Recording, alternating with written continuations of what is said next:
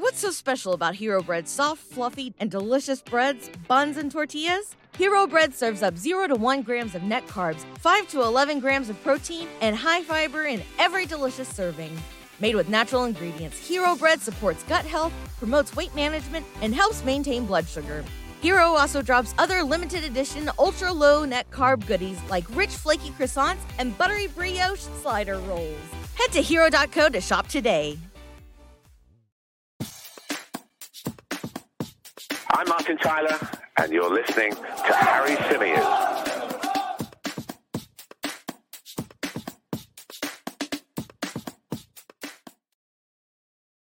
Welcome back to the Chronicles of a Gooner, the Arsenal podcast, part of the 90 Min Football Network. As ever, I'm your host, Harry Symeou, and on this edition of the show, we're going to be looking ahead to Arsenal's trip to Zurich in the Europa League. But we're also going to be reacting to the big news of the day, and that is that Chelsea have parted company with boss Thomas Tuchel, or former boss. Now, it's a big, big story. It's a big, big piece of news. We're going to be reacting to it here, but we're also, of course, as I say, going to be looking ahead to that big Europa League group game for us tomorrow. I say big because we're kicking off our Europa League campaign. We were all moaning and complaining at the fact that we weren't in Europe last season. And while this isn't the most glamorous of games, it is an opportunity for some of the fringe players to get out there, to have a run out, to show what they can do, and potentially try and force their way into Mikel Arteta's thinking when it comes back to the Premier League. Let's say a few hellos. There are plenty of you in the chat. Apologies, I'm just a few minutes late. I had some issues with my internet connection. Typical, always the way when you're about to go live, it wants to play up. But let's go over and say a few hellos. Big hello to Alex, who says, famous last words, but Zurich are League One level at best at the moment. If it wasn't for Winterthur, they'd go down in the state they are. I really hope guys like Marquinhos get a start. I'm from Zurich, by the way. Big shout out to you, mate. Thank you for joining us. Wandering Minstrel says, greetings, Harry and loyal Gooners. I'm gutted regarding Thomas Tuchel. I wanted to see Tuchel versus Conte for the return bout. Big thank you to Lynn, who says, hi, Harry and the Gooner family. Hope you're all okay. All good. Thank you. Hope you're well too. What else have we got in the chat? We've got Andrew, who joins us from Texas. He says, hello from Texas, Harry. Hope all is well. Thank you so much, mate. Hope you're good as well. John says, hello from the universe. There was a good comment from Andrew, actually, that I can't just skip over. What'll be first, Harry starting the stream or Chelsea signing a new manager? Nice one. Nikomo, Chad joins us from Tulsa. Lots and lots of you in the chat. We've got Mafia Boss, Manny. We've got Fort Lauderdale Gooner Craig. Big hello to Nav. Arsenal Match Review says, late as always. Yes, I am. What are you going to do about it? Ken says, looking forward to the show. And you'll notice there's a new addition to the scarf wall. Big thank you to Chris, who sent me the Chicago Gooner scarf, which you can see just there. So that's the latest addition to the scarf wall. Big hello to Henry. And Mamang says, Harry, are you Indian? I am not. I do love Indian food, though. It's my second favorite cuisine after Greek, of course. But no, I'm not Indian. Okay, look, let's get into it. Let's start off with the Thomas Tuchel stuff, right? Because that is big, big news. I was shocked by this. I was surprised by this. I think in hindsight, it's very easy now to look back at Thomas Tuchel's interview and press conference post the Dinamo Zagreb defeat and say, yeah, this was coming. You know, he knew it was coming. He had an inkling. He had a feeling. Fair play to my colleague over at 90 Min, Scott Saunders, because he did call it genuinely. And he was right. He said at the time, literally after the interview was done, that was an interview of a manager who knew or who was headed for the exit door, whether that would be his decision or the decision of the powers that be. But fair play to Scott, because he called it and he was absolutely spot on. Because when we got into the studio this morning to record 90 Min's women's football show, bang, there it was. There was the tweet. There was the breaking news. Thomas Tuchel given the boot by Todd Bowley. Is his sacking deserved? It's a really difficult question, this, because there clearly was something wrong at Chelsea. There was clearly an issue that something wasn't clicking. But I mean, to sack somebody who's sixth in the league after 6 games, who's got 10 points. So he's only ultimately 5 points behind the Premier League leaders, Arsenal, who you'd expect will drop points, along the way and probably won't be able to keep up sort of this rate that we're seeing at the moment for the duration of the season. So really the benchmark for a club that are challenging for the Premier League title, which Chelsea will tell you they should be doing, is to keep up with Manchester City, whom they're 4 points behind. That's all. They've lost 2 of their opening 6, but they've won 3 and they've drawn 1. They've played Spurs. There's been a couple of games that they should have done a lot better. I mean, they lost at Southampton. That was really poor. And they got absolutely pummeled at Leeds, which will have played into the thinking. But I just think when you look back at last season, Chelsea were hit with sanctions at a really key and crucial time due to Roman Abramovich's involvement or alleged involvement, depending on what way you look at it, with the Russian government following their invasion of the Ukraine. Thomas Tuchel, I thought, did such a good job of keeping the ship as on course as possible, of being at times the club's only real spokesperson. Nobody else from the club came out and spoke and ever shed any light on the situation or what it was like working under those constraints. But Thomas Tuchel did. And I thought at that time, despite all the noise around Chelsea, I thought he was a brilliant ambassador for the club. And I thought that he came out of it with a hell of a lot of credit, perhaps more so from the wider footballing world than the Chelsea fan base. I've seen some Chelsea fans online sort of reacting with a bit of sadness to this news. I've seen others who have reacted to it with jubilation, who have been happy at the fact that Thomas Tuchel's been sacked. There's certain high-profile Chelsea fans that have been, and he won't mind me saying this, my good friend Rory Jennings has been, very big on this. He's got to go. Thomas Tuchel's got to go. But to me, just the timing of it and everything just doesn't make sense. So, he was a great ambassador for the club during what was a really difficult time, and he steered them through a really, difficult period and came out, with a lot of dignity intact, with a lot of credit. And I thought he gave a great account of himself. He also had to deal with the fact that all of that put them back in their timeline. They couldn't get their business done.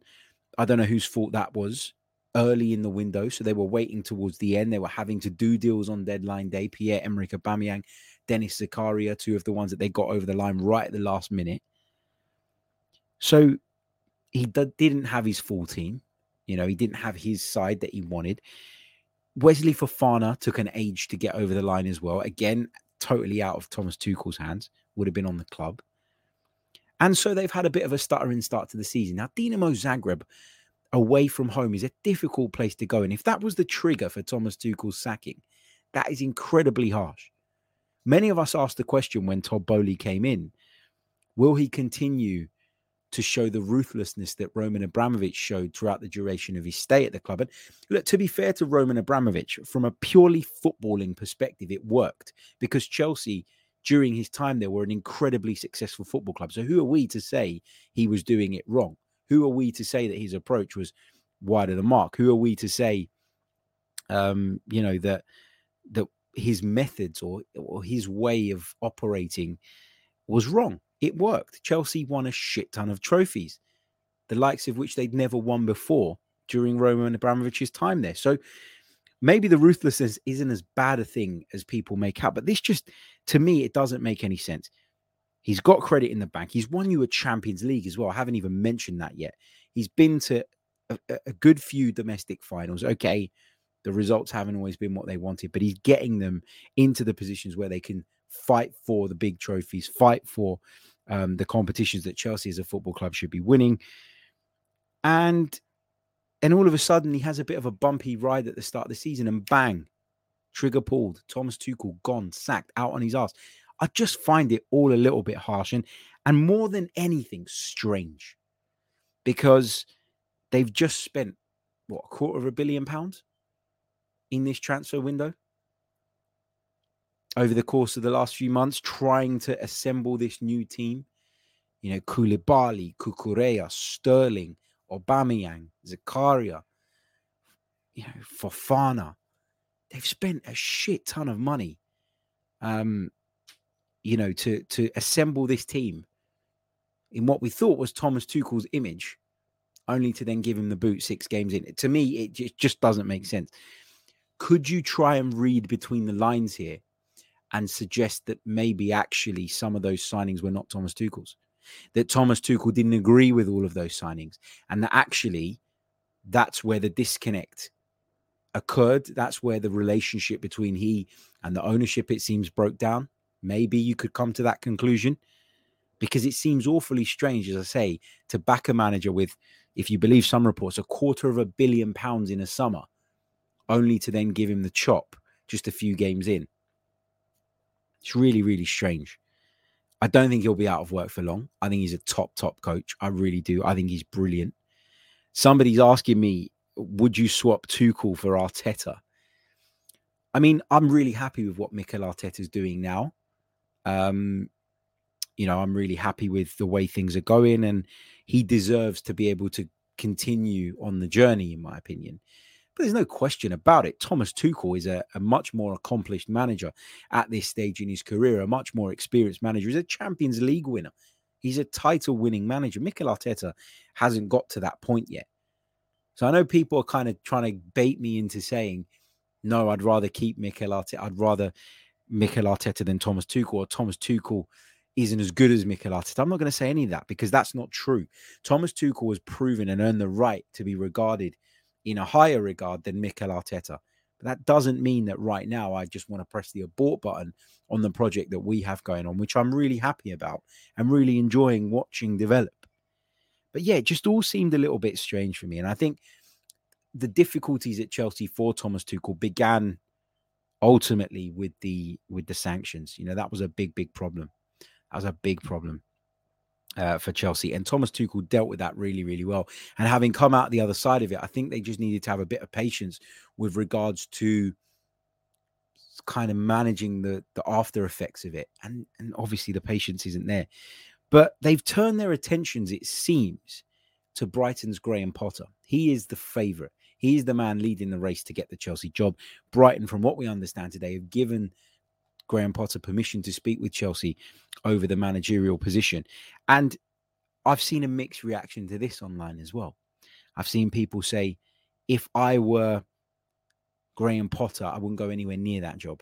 If I were Graham Potter, I wouldn't even consider taking on the Chelsea position, because I would feel unstable and I could end up in a really shit position. If you're a good manager, you'll come out of it with your reputation intact, regardless of what happens, right?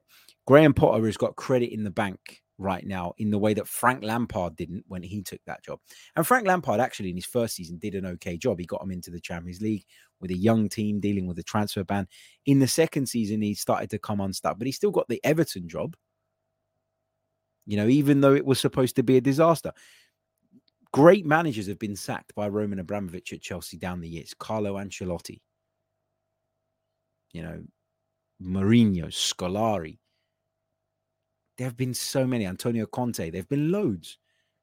Their careers haven't taken a nosedive as a result of that. So I just think if Graham Potter has aspirations of going on to the highest level and this opportunity comes along, he, as a manager, has to back himself and take it. None of this, I'm not sure. What do you mean you're not sure about? You've got the opportunity to go and manage a Champions League club with incredible resources and a really strong squad of players. It's a huge upgrade on what he currently has at his disposal. And that's the way that Graham Potter is going to go on and have the career that many people feel he can. If he doesn't back himself, if he doesn't take that leap of faith, take that jump, take that risk, he'll be another Sean Dyche, who people talk about as probably could go on and do a bit of a bigger job, but never did it, never really pushed for it, never really tried to make it happen.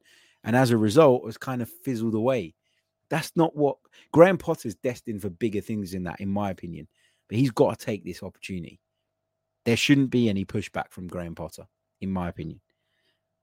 So I disagree with those that say, nope, he shouldn't go anywhere near that job. If he wants to progress his career as a manager, he has to take that job. These opportunities don't come along every 5 minutes. And very few of the clubs right at the top of European football could be called stable in terms of the length of time they hold on to managers. 2-3 years is the max nowadays, really. There's very few that last a lot longer. There's very few that embark on long-term projects because there is a need and a desire to succeed immediately. But anyway, that's enough kind of Chelsea talk. Let's move on to Arsenal versus Zurich. The Gunners travel to Switzerland to take on FC Zurich in our first Europa League group game. And where I was quite keen on seeing kind of where I don't want to say keen. I was saying that I was looking forward to these games because it would give me an opportunity to kind of look at some of our fringe players. And there were a number of players that I thought really kind of needed this type of game, really needed an opportunity to go out there, play 90 minutes, maybe against a weak opponent, if you want to call them that, and kind of fill their boots a little bit and get themselves going, having been in and out of the side at the start of the season. In fact, having been out of the side and having been limited to substitute appearances. Emile Smith-Rowe was really one of those for me. But obviously, he's picked up an injury. Don't know if he's going to be available for the game.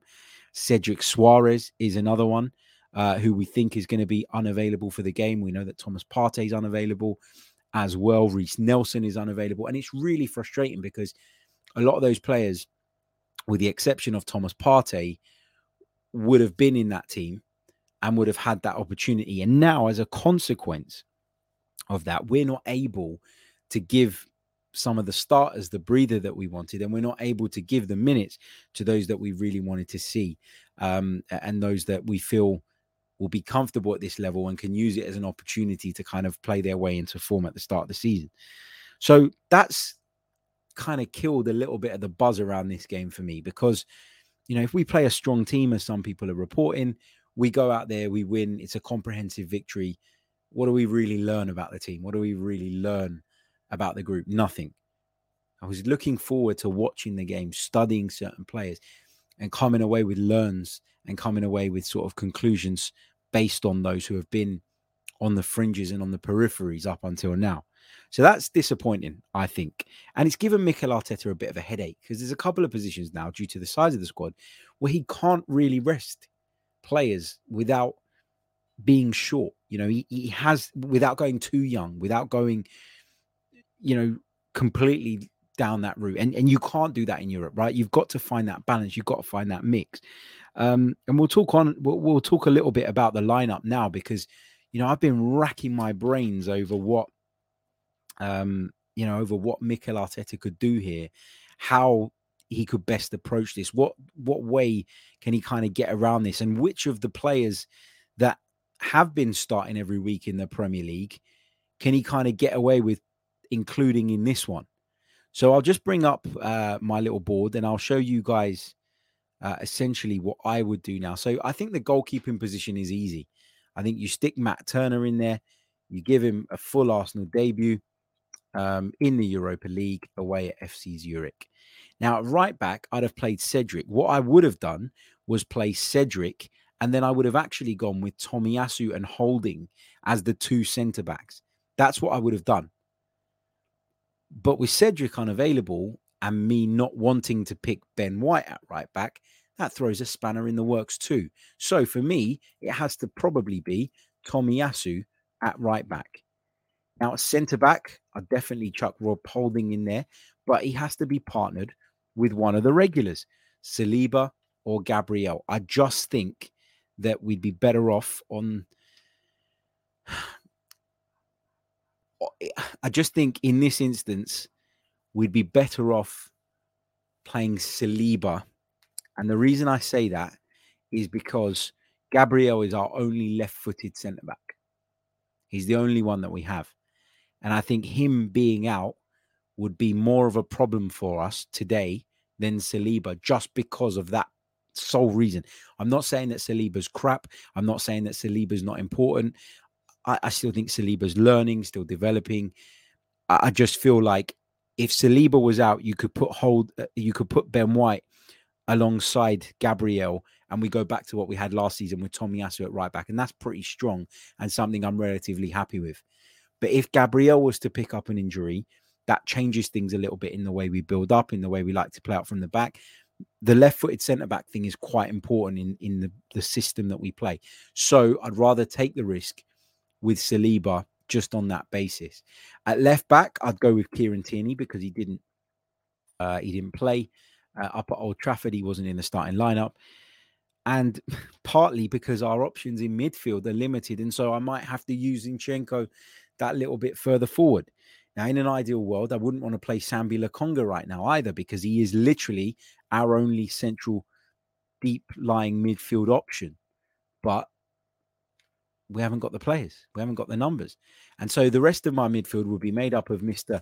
Teflon Granit Xhaka, who seems to have an incredible fitness record. I've probably just jinxed him, touch wood.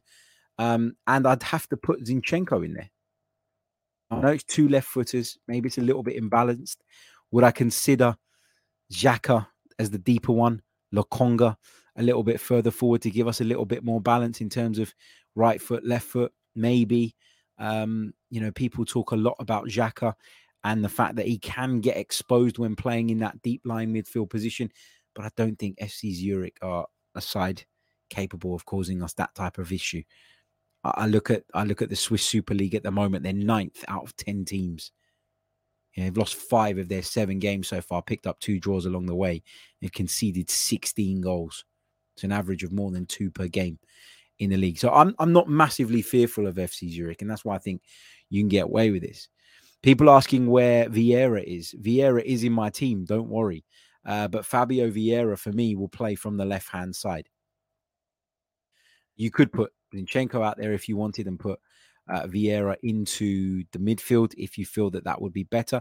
And I've said this before, I do think that Vieira's long-term future is in one of those deeper lying midfield positions.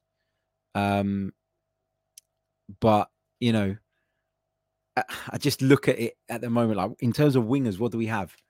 I don't want to play Saka. Don't want to play Martinelli. Nelson is out. Marquinhos is the only other option with Emile Smith-Rowe out as well. And Marquinhos is going to play for me from the right with, of course, Nketiah up front. That would be my lineup. And people will question that. There's, where was it? A comment from Sko who says, no way, can't have Zinchenko and Tierney playing and not getting rest before the next EPL game. And if one gets injured, then the other has to play 2 games in 4 days. I don't like it. I don't like it either. I really don't. But what's the alternative? Like, genuinely, I'm interested to know what's the alternative. Who would you put into this team that I haven't put in, and where would you put them? There's been suggestions that Sosa, the young left back, is traveling with the team, that he is going out there as well. Will he start the game? I highly, highly doubt it. But you just look at this, and the options are incredibly limited at the moment because we're without Emile Smith-Rowe, Mohamed Elneny, Thomas Partey as well, which means Lokonga probably has to be included. Reece Nelson, Cedric Suarez. These are players who would have been nailed-on starters in this team, along with the Holdings, the Turners, the Marquinhoses, the Vieiras. And also, as Ayo James points out, is a really good point. Remember, it's 5 subs, and so not everybody plays 90 minutes. Yeah, agree. Or if you're Mikel Arteta, do you go even stronger? Do you go with Martinelli or Saka? Do you put one of them in the team? Do you put Martin Odegaard in the team? Do you try and go out there and get the game won as early as possible and then make those changes? But there's always that risk that you don't then manage that. And if you have them on the bench to bring them on, you can potentially call on them if you need them. But hey, if you're good enough to beat Zurich without them, then happy days, they don't have to play at all. I don't know. I really don't know what the solution is here. My mindset going into this Europa League has very much been that this gives us an opportunity in a group that we should very much qualify through to rotate, to give players that have been on the peripheries and on the fringes so far this season an opportunity to build up their fitness and stake a claim for a position in the starting lineup. And unfortunately, the number of injuries that we've got and the fact that the squad is still not very big in terms of numbers means that we're not going to be able to make those changes in the way I'd have liked. And some of those players who in an ideal world would be sitting with their feet up, back in London, or at least on the bench in Zurich, can't be doing that now. Gustavo says, I would go with Lino Sosa at left back, Saliba and Tomiyasu at centre back with Cedric at right back. According to a lot of reports, Cedric Suarez is out, so that's not an option, which is why Tomiyasu needs to play at right back and why you need to then probably bring one of the centre halves in. So it's tough. It's tough. And also, you know, you don't want to lose ground in a group because, as again is pointed out in the chat, if you don't win the group, you have to play the round of 32. If you win the group, you don't have to. You literally... Today's episode is sponsored by NerdWallet's Smart Money Podcast. NerdWallet's trusted financial journalists use fact-based reporting for some much-needed clarity in the finance world, helping you make smarter decisions with your money. The nerds have helped me get smarter about things like planning for my tax bills so I don't dread April every year, producing a balanced budget, not just for football, and saving on travel because spending less on airfares means more money for an extra night and maybe a fancy dinner too. Listen to NerdWallet's Smart Money Podcast on your favorite podcast app. Future you will thank you. Progress to the round of 16. And so that's 2 games less that you have to play. So, yeah. Just AJ says, play Martinelli or Saka and put Vieira on the right side of the 8. Rest Zinchenko. Maybe that's what he'll do. But I'm really, really fearful of one of Martinelli and Saka picking up an injury, especially with Emile Smith-Rowe out, because we don't have enough cover. We just don't. So just to reiterate, for those of you listening on audio that can't see the graphic on the screen right now, the team I would pick based on all of those factors that we've discussed for the game in St. Gallen, by the way, against FC Zurich, is Turner in goal, a back 4 of Tomiyasu, Holding, Saliba and Tierney. Lokonga, Xhaka and Zinchenko would be my midfield 3, with Vieira and Marquinhos playing on either flank and Eddie and Nketiah through the middle. So, yeah. Okay. That's my team. I know a lot of people don't like it, but look, I've talked about the importance of this competition already. Lots of times this season, I've talked about how much we need to, you know, how far we should be looking to go, the fact that it offers a route back into the Champions League, and the fact that it offers Arsenal an opportunity to win a European trophy, something that we haven't done in an awful, awful long time. So yeah, you know, let's make sure we make the most of it. Let's make sure that we don't put ourselves on the back foot in the first game. Look, FC Zurich are a poor side. There's no getting away from that. But it's still an away trip in Europe, and you still have to pay this fixture and any other fixture that comes up in the group, whether it's Bodo Glimt or whoever. You have to pay these teams the respect, because you can get caught cold in these competitions, particularly away from home. And I don't want to be on the back foot to a PSV Eindhoven side who I expect will probably win every other game apart from maybe the games they play against us. I don't fancy going to the Philips Stadion with a weakened side. I don't think that's going to be an easy trip at all. And you're just playing catch up. You'd be on the back foot if you drop points here. Yes, the team should be good enough, even with the changes, even with the players missing. There is a part of me that thinks, bloody hell, just maybe play the first team as best as possible. Go out there, wipe the floor with them early doors, get people off, get people rested. Or at least pick 5 of the starters. Or I don't know, but we're probably going to have to do that regardless because of the injury problems. I mean, Saliba, Tierney, Zinchenko, Xhaka, as 4 starters as it is. Tomiyasu, you could argue, might be a starter in the future as well. I don't know, man. I don't know. It's a frustrating one, isn't it? Really, really frustrating. Also, just to let you guys know, we're going to be bringing you the show, the post-match show for this one, straight after the game. And hoping, fingers crossed, if I can get back early enough to set it up from work, to do a watch along as well. But I will confirm that in the morning. So yeah, that's my thoughts on that game. I think we'll win. I think we'll win comfortably. My worry is about the knock-on effect of this game, because on Sunday we play an Everton side who will come and will be stubborn, who will come and who will be physical and will try and make it difficult for us. But we need to get back to winning ways. and we need to get back to winning ways quickly. I kept saying it last season. I'll say it again this season. We can't afford, when we pick up a defeat, to let it rumble on. We can't afford to let those dips turn into rots, because the minute they do, you fall behind. And those advantages that we've built up in the early stage of the season can very, very quickly disappear. And I don't want that. I want us to keep up the pace, keep up the momentum, keep going, keep pushing, keep working hard. You know, what happens at the World Cup is out of our control. And when we return from the World Cup, you're hoping that everybody's fit. You're hoping that everybody's okay. And you're hoping that we can just pick up where we left off. But as long as we do our job up until that point, I think then we can go into the World Cup and we can kind of try and switch off for a month or so and focus solely on that, you know, and enjoy it and then know that when we return, we're in a good position to push on and hopefully achieve our objectives between then and the end of the season. Just a couple of other bits I wanted to highlight on this show. So let me start off with some comments from Bernd Leno.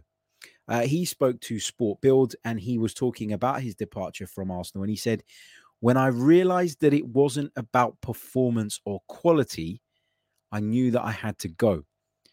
In preparation, I saw that it is not about performance, but only about politics. It was clear to me I had to get out of here." So we don't know what went on behind the scenes, okay? We know that Mikel Arteta wanted a goalkeeper who would bring certain qualities to his team, who would bring him the ability to set up a team that could play out from the back far more comfortably than we had done in the past.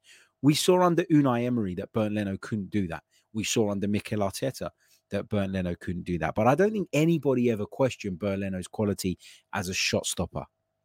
I think at times I didn't think he was dominant enough as a goalkeeper in terms of the way he came out to catch things. I didn't think he was very good at taking the pressure off of his centre halves at times. And I thought sometimes his play was a little bit lackadaisical in the sense of he wasn't dominating, he wasn't commanding, he wasn't proactive, he was more reactive in those set piece situations. And I think that impacted us.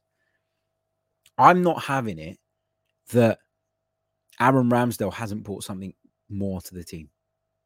Has he got a mistake in him? Absolutely he has. But he takes the pressure off of his defense much more, and he's 100 times more comfortable with the ball at his feet. His passing range is much improved. His passing range is on a totally different level to that Bernd Leno could offer. And that has helped us as a team. And so if Bernd Leno wants to pretend that the reason he's been ousted is because of politics and that it's nothing to do with his performance, that's up to him. I don't expect him to be happy. He was the number one at the football club. A younger model has come in and essentially taken over his role. And then Matt Turner's come in too, and he probably feels like, shit, I'm not a part of this, I'm moving forward. But Matt Turner was signed knowing that Bernd Leno was going to go. At the end of the day, Bernd Leno, his performances were on and off for Arsenal throughout his time. At times he was great, amazing, arguably our best player through certain periods. But at times his distribution was shit. He'd put us under pressure and he'd make mistakes. He'd flap at things. He'd parry the ball into dangerous areas. And on top of all of that, his distribution was crap. And that just wasn't going to fit or work with the game model. So if he plays okay in training, it doesn't mean that the manager is going to go, well, you know, you were the better one in training, so I'm going to abandon my philosophy, abandon my game model and the way I play to put you in. Of course, training has a bearing on who should play and who shouldn't, but it isn't, you know, the be all and end all. If Mikel Arteta feels he can trust Aaron Ramsdale on a match day, then that's ultimately what takes precedent, right? So I did find these comments a little bit strange. And ultimately, I think where Bernd Leno's argument falls and maybe where he looks a little bit silly is where he says, when I realized that it wasn't about performance or quality, I knew that I had to go. I knew it was only about politics. Your performances weren't there, though, a lot of the time. And on top of that, you've signed for Fulham, a side that many people expect to find themselves at one point or another in the relegation scrap. Now, that's no disrespect to Fulham, but if you were brilliant, you'd have been somewhere else. You'd have gone somewhere much more high profile, and you're only really worth what someone is willing to pay for you. And in Bernd Leno's case, it wasn't very much. So I'm not digging out Bernd Leno. I'm not slagging him off. He's a fantastic goalkeeper, but just wasn't what we needed to fit our game model. Just like Joe Hart wasn't a bad goalkeeper, didn't become a bad goalkeeper overnight. But Pep Guardiola needed someone who could play with the ball at his feet. And whatever you say about Bernd Leno, however much praise you want to heap on his Arsenal performances, of which there were some very, very good ones, he was not very good in his distribution, and he was incredibly uncomfortable with the ball at his feet. That's key to this Arsenal side and the way they play. So I found those comments a little bit strange. I found them to be a little bit bitter, maybe. I don't know if you want to call it that. Anyway, it's kind of water under the bridge, but I just wanted to highlight that because a few people had asked me about it today. Also, some positive news, which a lot of people are saying, is that Thomas Partey could return to training this week. Wow. That would be a boost, wouldn't it? But at the same time, you still don't want to rush him. You know, you want to wrap him up with cotton wool. You'd hope that Everton is a game that we could kind of get away with keeping Lokonga in the midfield and maybe save him. You know, we've got some big games coming up in the not too distant future, and I'd rather have Thomas Partey fit, firing, and available for them.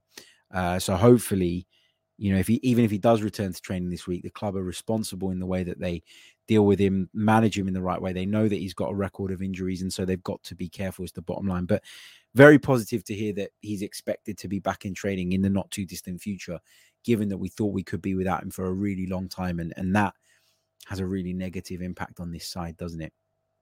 I just think when he plays, we've got another dimension in midfield. I thought Lokonga was good at Old Trafford, barring a couple of silly moments. I thought he was very good against Aston Villa.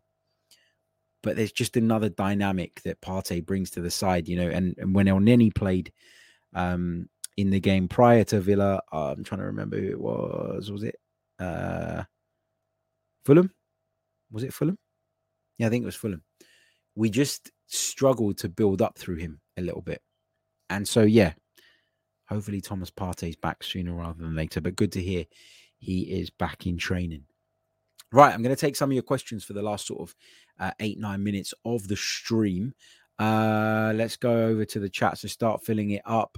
Big thank you to Fort Lauderdale Guna Craig, who says Tuchel to RB Leipzig. You heard it here first, Harry. I thought that they were going to go after Marco Rosa. I did tweet that this morning in response to someone else's tweet about it. I'll be honest, I haven't kept across that story throughout the duration of the day. Interesting. I think Thomas Tuchel can do better than RB Leipzig. Like, I really do. I still think his stock is incredibly high. The rest of the world looking on at the job that he did during the sanctions, during all of that difficulty that he faced at Chelsea, I think sort of really began to respect him and sort of felt that, you know, he was deserving of a lot of praise and of a lot of credit. And I think, as I say, I think his reputation outside of Chelsea, even among a lot of Chelsea fans and commentators and reporters, etc., is still really high.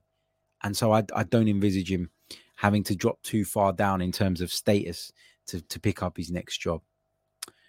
Let's see what else we've got.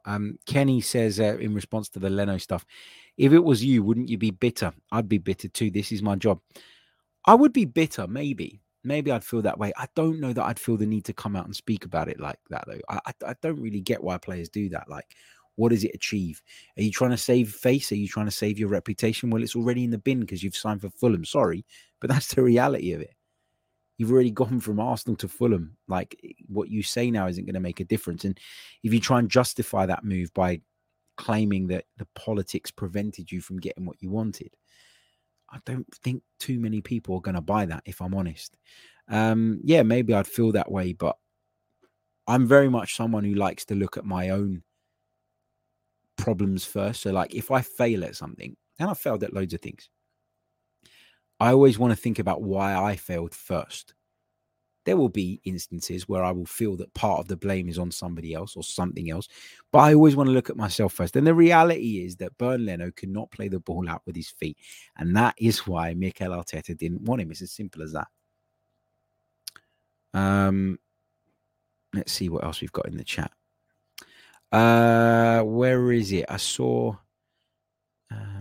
a message that I wanted to read out. Bear with me just a second. Big shout out to Afsar, who says, Mr. Harry Simi, it was so good to meet you on Green Street. And the wife says hello to you. Hello to you as well, man. Bumped into Mr. Afsar as I was walking back from the train station, like an hour and a half ago.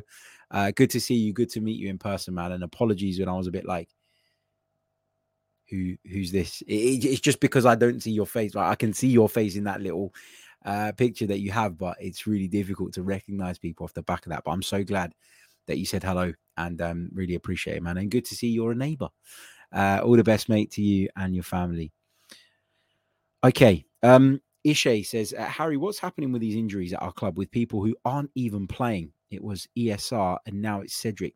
To be fair to Cedric, it's not really a regular occurrence with him.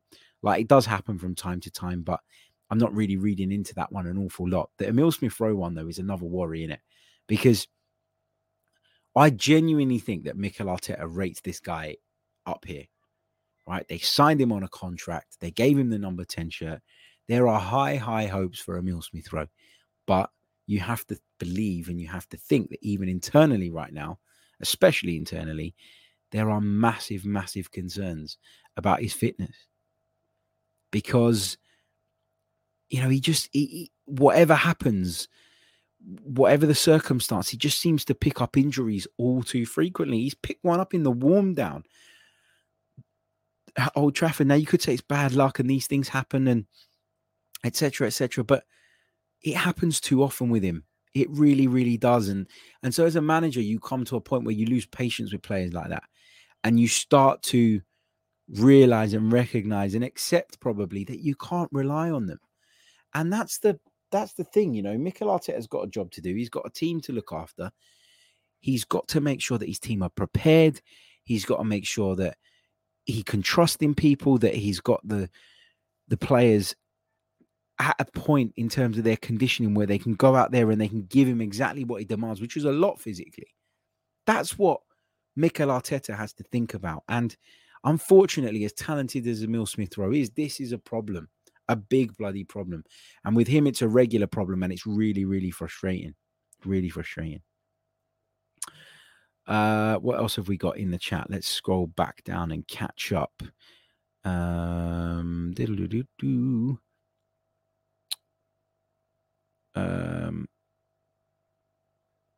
Chris Chan, just on the Partey thing, says Partey puts everyone's minds at ease to go forward. Yeah, it just gives us that little bit more security, doesn't he? Have you noticed that Granit Xhaka's been a little bit less, adventurous in his play as well, since Thomas Partey's been out of the side, and understandably so. Delisu says Partey is essentially two players as one. Uyi says, we missed Partey so much. Glad he's back. Got to unleash everything on Everton come Sunday. I still think the Everton game comes too soon. I really do. For Thomas Partey, even if he's fit enough to train, I'm not throwing him in at Everton, me personally. Kartik says, what would Oba be thinking right now, Harry, given Tuchel was the sole reason he signed for Chelsea? He put his reputation with the Arsenal fans on the line for this. It's a great point. That reunion went well, didn't it? Within days of Pierre-Emerick Aubameyang arriving at Chelsea Football Club to be reunited with Thomas Tuchel, a coach he's worked with successfully in the past, Thomas Tuchel gets the bullet, and that's that. What else have we got? Let's pick up a few more. M says, do you think we can win our next 4 games? Everton, Brentford, North London Derby, and Liverpool. 3 out of 4 at home. You've got to believe that we can. You know, if we were to draw in one of the North London Derby or against Liverpool, I think that would be okay and respectable still. But I expect us to beat Everton, and I certainly expect us to beat Brentford. Listen, Brentford is away from home. Ain't going to be easy. I was at Brentford on Saturday covering the game for BBC London Sport. They were brilliant. They were fantastic. The atmosphere was good. It was a tough place to go for Leeds United. But we're the Arsenal, and we want to be in the Champions League next season. So we have to go there and do a job. The North London Derby at home, why can't we win it? We normally do, especially at home. Liverpool, they're not in a great way at the moment. things might turn, 4 games time, 4 games down the line, 4 games down the road. It's a long time in football and things can change. But you feel now that we've got a real chance to get in and amongst them, to shake them up in front of that Emirates crowd and get a result there. Why not? Why not? I don't expect us to win all 4. I think that would be amazing if we did. But, you got to be realistic about where this team are as well. Like, don't get too high and don't get too low.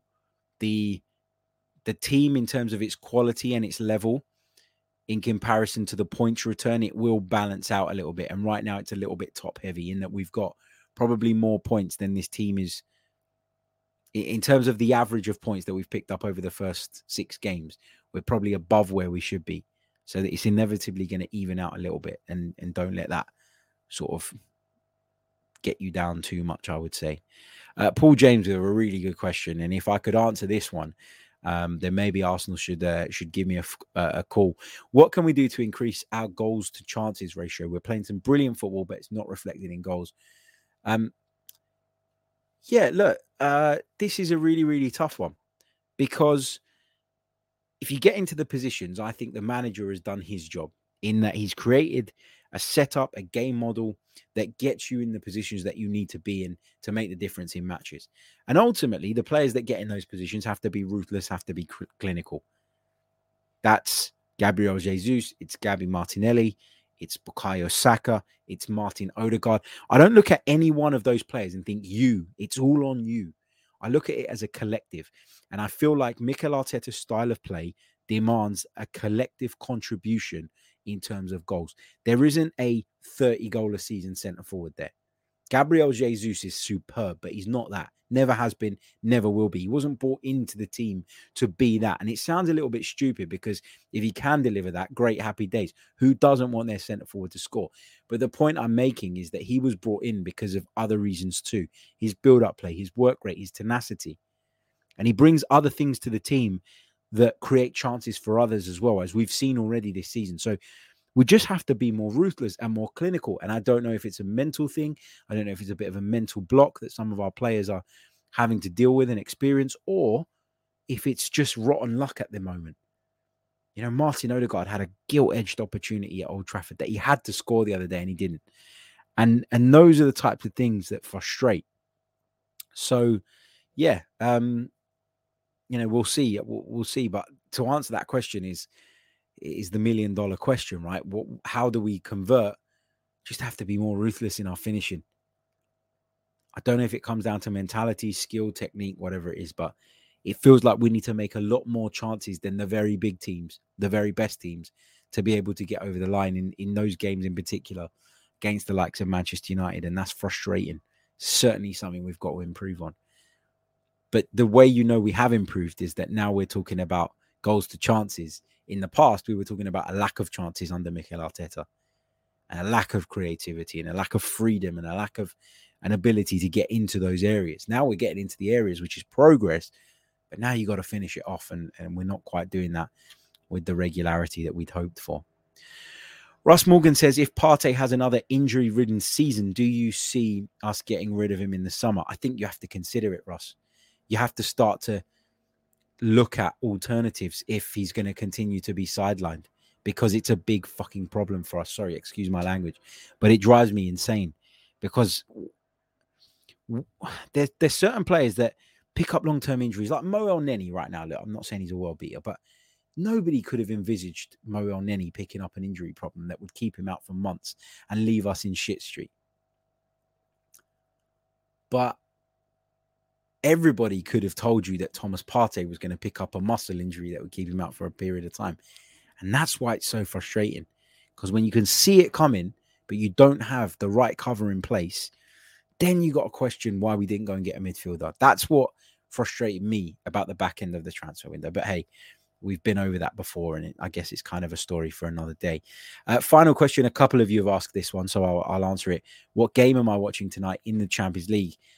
During the group stages, I'm very much a BT Sport goals show kind of guy, particularly on a night when there isn't really a standout game for me. I don't want to watch Spurs. They'll probably win. They're at home against a Marseille side full of Arsenal rejects. It doesn't really massively appeal to me. Napoli-Liverpool interests me, actually. So I might lean towards that one, but I think I probably will just watch the goal show tonight. I think it's great. Keeps you across everything. BT Sport had all sorts of problems yesterday with a picture. If you were a Virgin Media user, I don't know if anybody else experienced that. Hoping that's not an issue tonight because it really spoilt my experience last night. But anyway, okay. I'm going to leave it there. Thank you all so much, as always, for your continued support of the podcast. Love to every single one of you. Please do subscribe. Please do leave a like on the video. In fact, let's check in where we're at on the likes. Only 93, but there's over 300 of you watching. Let's try and get it up to 150. And we're about 30 subscribers away from 24,000. So if you're new to the channel, please do subscribe as well. Been speaking to you guys about memberships recently, that we're switching over to another platform. That is all done, signed, sealed, delivered, and we're going to be making that move next week. I'll bring you a video specifically on that for those that are interested, which will explain in detail to you how you can go about doing that and supporting the podcast and what comes with it, how it all works, etc., etc. Thank you for your patience on that. Thank you for tuning in to the show. Go and enjoy the Champions League football, and hopefully we'll be there next season. I'll catch you all very, very soon with more. Until next time, goodbye. I'm Martin Tyler, and you're listening to Harry Symeou.